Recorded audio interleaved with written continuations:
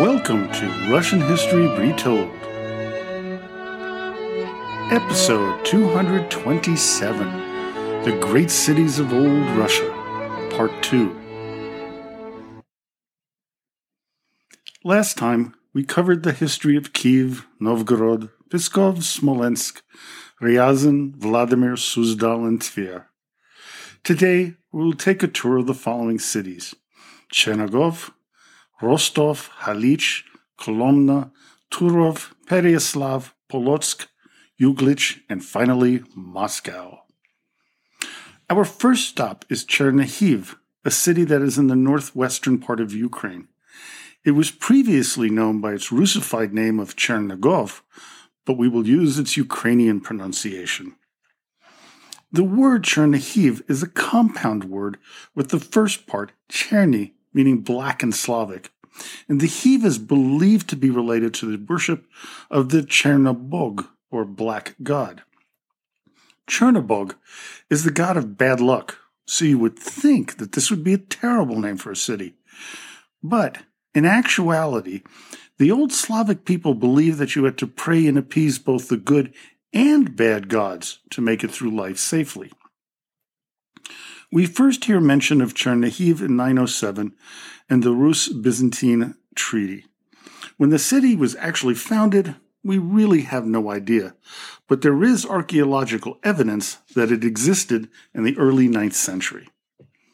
It was in the early 10th century that the Black Grave, known as the Cherny Molya, was created. It is the largest burial mound found in Kyvian Rus and is now a national treasure. Viking remains, likely princes of Chernihiv, were found during excavations. Next to Kiev, Chernihiv was the second wealthiest town in the 11th century. Not only that, but it was also the largest principality during the time period. Its grand princes would vie with those of Kiev for control of the land of the Rus. Frequently, they would overthrow their rivals, many times due to armed conflict. This would all come to an end in 1239, when Chernihiv was sacked and burned to the ground by the invading Mongols. The city would become a minor town of little consequence for the following century. The Grand Duchy of Lithuania would take it over in 1353, where it would begin to make a small comeback. Unfortunately, the Golden Horde, led by Crimean Khan Menlay I Giray, would burn Chernihiv twice, in 1482 and in 1497. From there, it would bounce around from Lithuania to Muscovy in the early 1400s, and again in 1503, and then the Polish-Lithuanian Commonwealth took control from 1618 until 1648. Because many of the people and most of the Cossacks were Ukrainian Orthodox, they bristled under the thumb of the Catholic Poles and Lithuanians. This would lead to the Khmelnytsky Uprising, which lasted between 1648 and 1657. It would be the cause of numerous atrocities, including the murder of thousands of Jews and Catholics at the hands of the Cossacks. It would also be the beginning of Russian hegemony over Ukraine after the signing of the 1654 Pereyaslav Agreement, whereby the Cossacks would swear allegiance to the Tsar. Chernihiv would be one of the center points of the uprising, which would help it gain importance. The 1667 Treaty of Andrusovo would cede all of the lands of Ukraine to the burgeoning Russian Empire. As a result, Chernihiv would become the region's administrative center, gaining more and more importance within Russia. Its population was approximately 27,000, of which 1/3 were Jewish. This would have significant consequences when Nazi Germany invaded the area in 1941. They would control Chernihiv until it was liberated on September 21, 1943. On February 24, 2022, Chernihiv was again under siege, this time by the Russian army. By March 10th, it was completely encircled. But by April 5th, Russian troops had withdrawn from the oblast, suffering heavy casualties on both sides. The Russians have left thousands of mines in the area that are still being removed today. Rostov is our next stop, and maybe besides Kiev, it is the oldest of the towns of Old Russia. While we're not sure when it was founded, we do know that it was an important Viking trading post. The Scythians also inhabited it as far back as the 5th century BCE. Its location on the western shore of Lake Nero made it a prime location for trade, as its outward tributary made its way to the Volga River and down to the Caspian Sea. Rostov is commonly known as Rostov Veliki, or Rostov the Great, to differentiate itself from the much larger Rostov on the Don. In the 10th century, it would become the capital of the Principality of Vladimir Suzdal. This principality was one of the most powerful in Kyvian Rus, only falling to a minor role with the ascendancy of Moscow. Finally, Rostov itself would be annexed into Muscovy in 1474. Before its annexation, it would be one of the most important religious centers, as it was the see of the Diocese of Yaroslavl, one of the first Russian bishoprics. As with many Russian towns, the Mongols would ravage the city numerous times in the 13th century. The last time was in 1408, led by Idigu, the leader of the Nogai horde.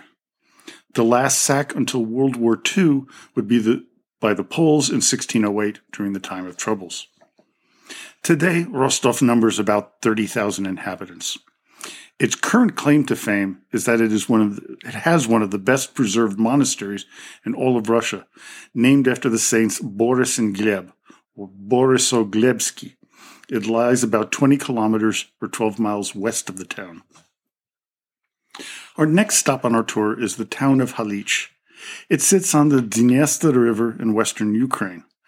There is archaeological evidence of human habitation there over 40,000 years ago, with the earliest buildings appearing about 5500 BCE, meaning it's had people living there for over 7,000 years. We first read about Halich in 896 in the Gesta Hungarorum, which are the court chronicles of Hungarian King Bela III from the beginning of the 13th century. While controversial, there's another mention of the city, and it's suggested in a work known as Getica from 296 AD. An important trading post, Halich is mentioned extensively in the Hypatian Codex of the primary chronicle.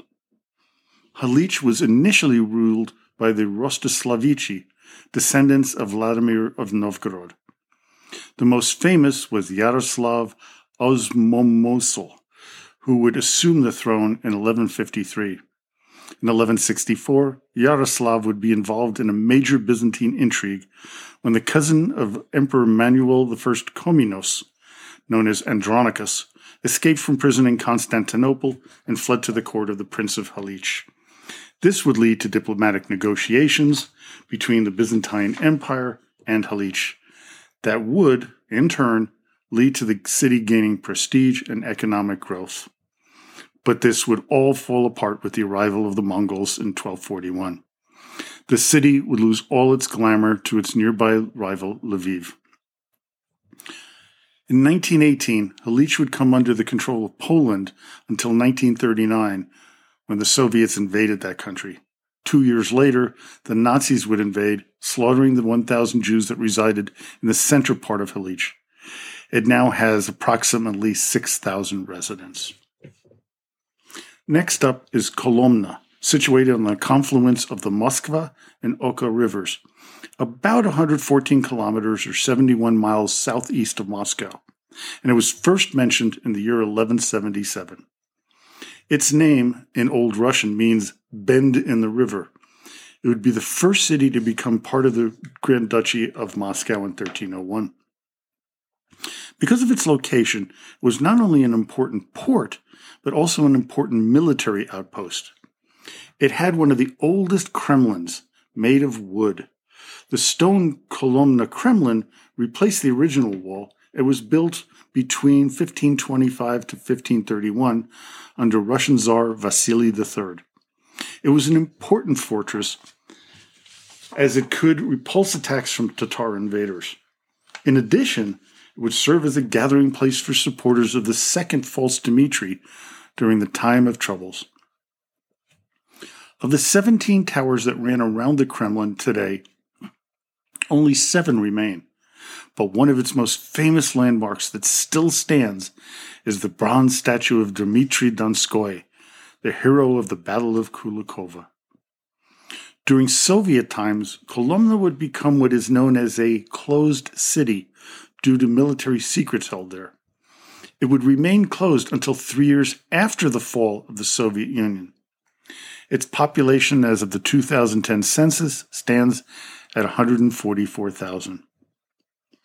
Our next town to talk about lies in today's Belarus, Turov.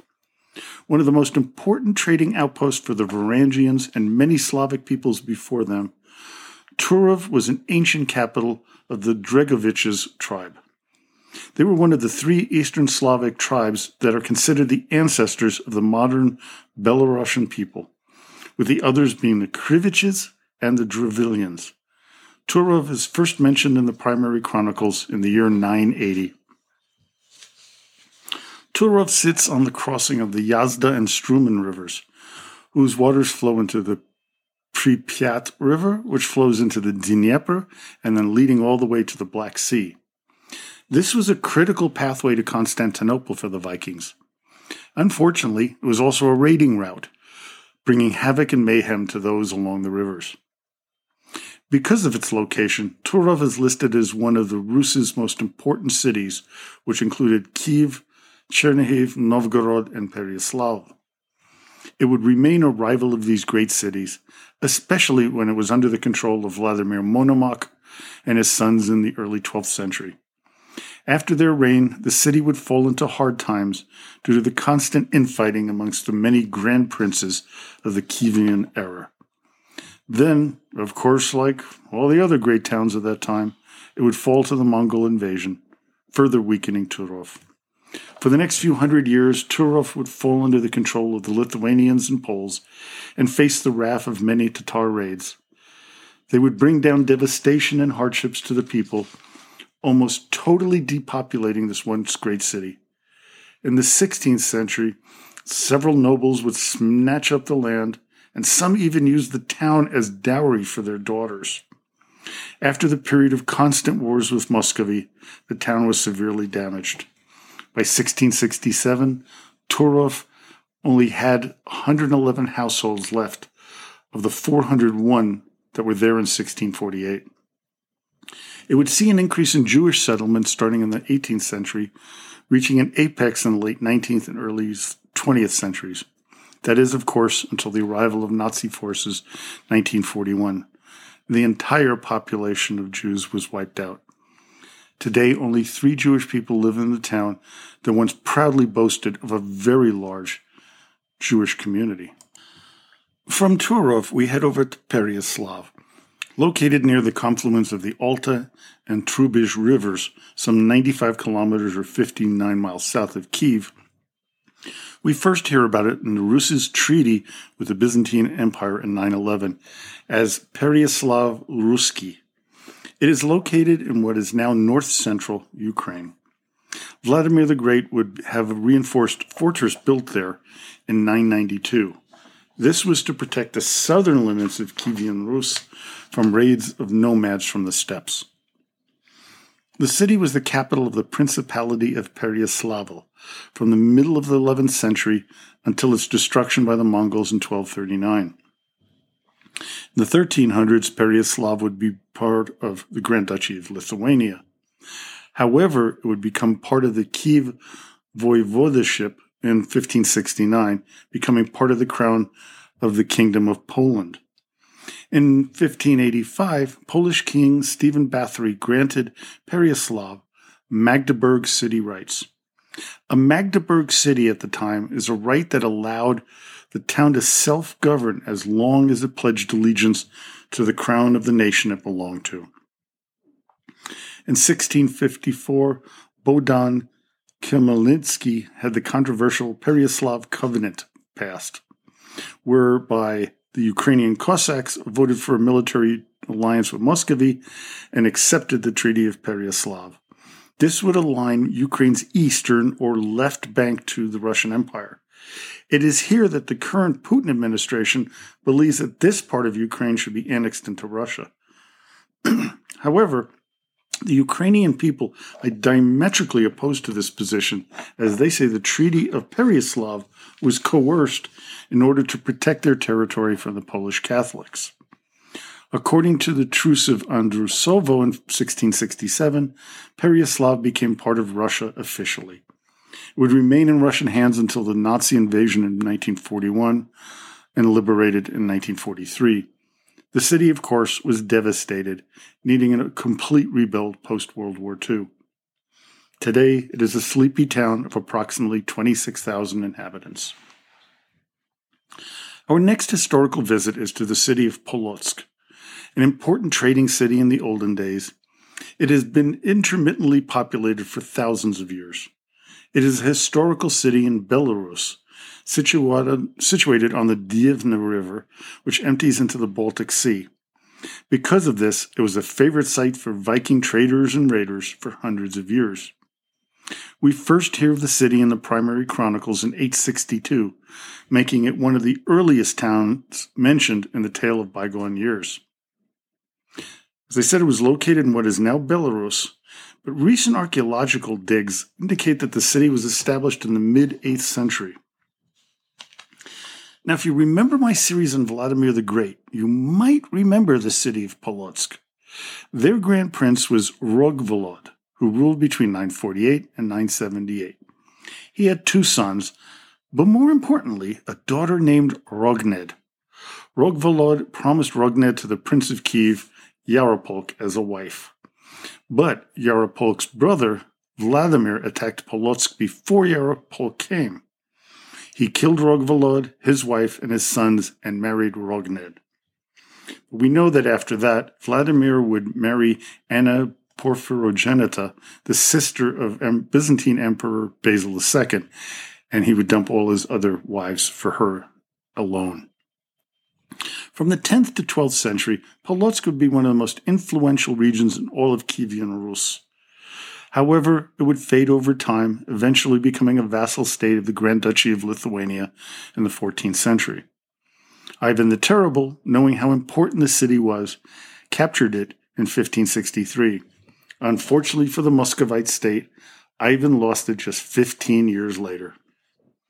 Polotsk would be captured by Russia 91 years after that, but it would lose it to the Poland-Lithuanian Commonwealth on October 30th, 1660, during the Russo-Polish War of 1654 to 67. During the reign of Catherine the Great, though, Russia seized Polotsk, then known as Polok, in 1772 as part of the first partition of the Polish-Lithuanian Commonwealth. During Napoleon's invasion of Russia, the district saw two major battles. The First Battle of Polotsk in August 1812 and the Second Battle of Polotsk in October 1812. While the first conflict was considered a draw, the second one was a terrible blow to the retreating French army. After signing the Treaty of Brest-Litovsk to end Russian involvement in World War I, Polotsk came under occupation by the German Empire between February 25, 1918 and November 21st of that year. After the war, Poland would take control of the city from 1919 until May 14, 1920. Then, during World War II, Nazi Germany took command of the town for almost 3 years. Presently, there are approximately 86,000 inhabitants in Polotsk. Our second to last city to discuss is Uglich. While the town's official founding goes back to 937, we first read about Uglich in 1148 when it was called Uglich Pole or Corner Field. The name comes from a turn in the Volga River near the city. In the 13th and 14th centuries, Uglich was a minor princedom with little great importance. However, it was an essential ally to the growing Muscovite duchy, as it was on the border of that state. Because of where it was located, it would be attacked and burned several times in conflicts by Lithuanians, Tatars, and even the Grand Prince of Tver. Its importance would begin with the reign of Grand Duke Ivan III of Moscow. he would give the town in 1462 to his younger brother, Andrei Bolshoi, or Andrei the Great. During Andrei's reign, the city was expanded, and the first stone buildings were constructed. Particularly notable was the Intercession Monastery, which the Bolsheviks, unfortunately, destroyed in the early 20th century. But the red brick Palace of the Prince, which was completed in 1481, still stands to this day. But the most important event in Uglic's history was to occur on May 15th, 1591. It was the date when the 9-year-old Dmitry Ivanovich, son of Ivan the Terrible, was found dead with his throat cut in the palace courtyard. Boris Godunov was the immediate suspect in the young boy's murder, but the official claim is that it was an accident. They claim that Dmitry killed himself due to an epileptic seizure while playing with a knife. Of course, that is pretty unbelievable, but Boris Godunov played that card, eventually leading to his ascension to the throne. The strange death of the Tsarevich led to the series of false Dmitries, which bedeviled the Russian people during the time of troubles. Subsequently, the Romanov Tsars quickly arranged to canonize the martyred Tsarevich and designate Uglitch as a place of pilgrimage. On the spot where Dmitry was thought to have been murdered, the city built a small church of St. Demetrios on the Blood in 1690. The church stands to this day and is a remarkable piece of medieval Russian architecture. Today, Uglich numbers about 32,000 residents, and it is filled with many impressive churches and monasteries. Our last stop on our tour of old Russian cities is the most famous one, Moscow. Archaeological digs have suggested that people have inhabited the area since the Stone Age. Around 950 AD, two Slavic tribes, Viachi and the Krivichi, settled in the region, but no permanent structures or city was built until 1147 as a meeting place of Yuri Dolgoruki and Sviatoslav Olgovich. Yuri built a wooden Kremlin in 1156 and constructed a moat around it for further protection. Unfortunately, this all went for naught when the Mongols invaded in 1238. They burned Moscow to the ground, killing everyone they could find. The event could have been the end of Moscow, but a son of Alexander Nevsky, Daniel Alexandrovich, was given the region to rule over as Grand Prince. Because he was the youngest of Nevsky's son, he was given the backwater village, as it was the least valuable of the duchies under his father's control. Over the coming years, Daniel would strengthen his grip on the region and make wise alliances with people like Michael of Tver, increasing Moscow's political influence. Constantine, the Prince of Ryazan, tried to capture the Moscow lands with the help of a Mongol force. Prince Daniel defeated it near Pereyaslavo. This was the first time that a Mongol army had been defeated. It was a minor victory, but it showed the people that eventually they would be able to throw off the Mongol yoke. When Daniel absorbed the fortress of Kolomna into his growing duchy, he controlled the entirety of the Moskva River. One of his more brilliant moves was to avoid the constant internecine wars between many of the princedoms of the land of the Rus. Daniel would also prove to be a cautious ally of the Mongols, as he knew they could wipe a city off the face of the map at any time. By 1303, Moscow became a powerhouse, taking over as the central city in the Vladimir Suzdal Duchy in 1320. Daniel's son, Yuri, elevated Moscow by allying with the overlord of the Rus' principalities, Uzbek Khan of the Golden Horde, and he did so by marrying the Khan's sister.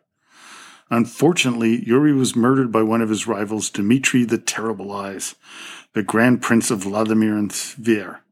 His younger brother, Ivan I Danilovich Kalita, also known as Ivan I, would take over. Moscow's geographical position in the middle of the land of the Rus offered a modicum of protection from invasions, unlike many of its sister cities. It would be one of the reasons why it would gain in stature. The other reason was how Ivan would collect tribute for the Golden Horde, making him a valuable ally. His nickname, Kalita, or Moneybags, would attest to his ability to gain enormous wealth, which he spread around by enlarging Moscow. The coup de grace would be when the head of the Russian Orthodox Church, Metropolitan Peter, moved the church's headquarters from Vladimir to Moscow.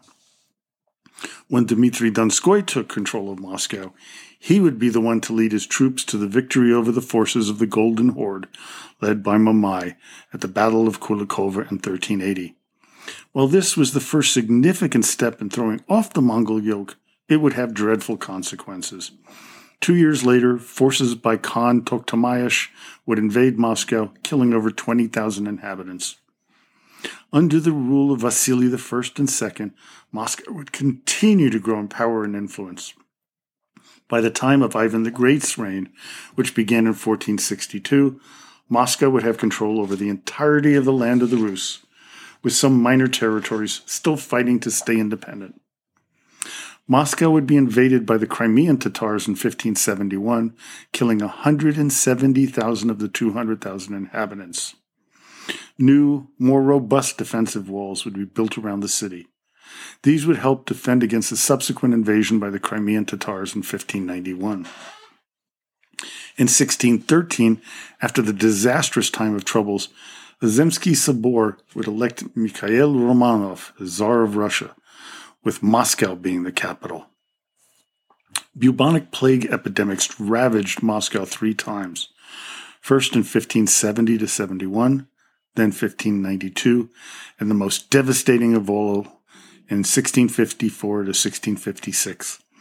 It is estimated that 80% of the population of Moscow died in the last plague outbreak. There would also be 2 destructive fires that would destroy most of the city in 1626 and 1648. Both times, they would rebuild the capital. Peter the Great hated the old nature of Moscow, so he decided to build St. Petersburg and make it his new capital. Initially, this caused Moscow to lose a great deal of its population, decreasing from 200,000 residents to 130,000 by 1750. However, that decline would be short-lived, as Moscow would see a massive increase in inhabitants, growing to 1.8 million in 1915. Vladimir decided to move the capital from Petrograd, oldly named St. Petersburg, to Moscow because he feared a possible foreign invasion on March 12, 1918. As a result, the Kremlin once again became the seat of power and the political center of the new state, the Soviet Union. Today, Moscow is the largest and most populated city in Europe, numbering over 12 million inhabitants. It stretches out over 2,500 square kilometers, or 989 square miles. Well, I hope you enjoyed our tour of the old cities of Russia. Join me next time when we start a new 4-part series on the most critical year in Russian history, 1917. So until then, до свидания и спасибо большое.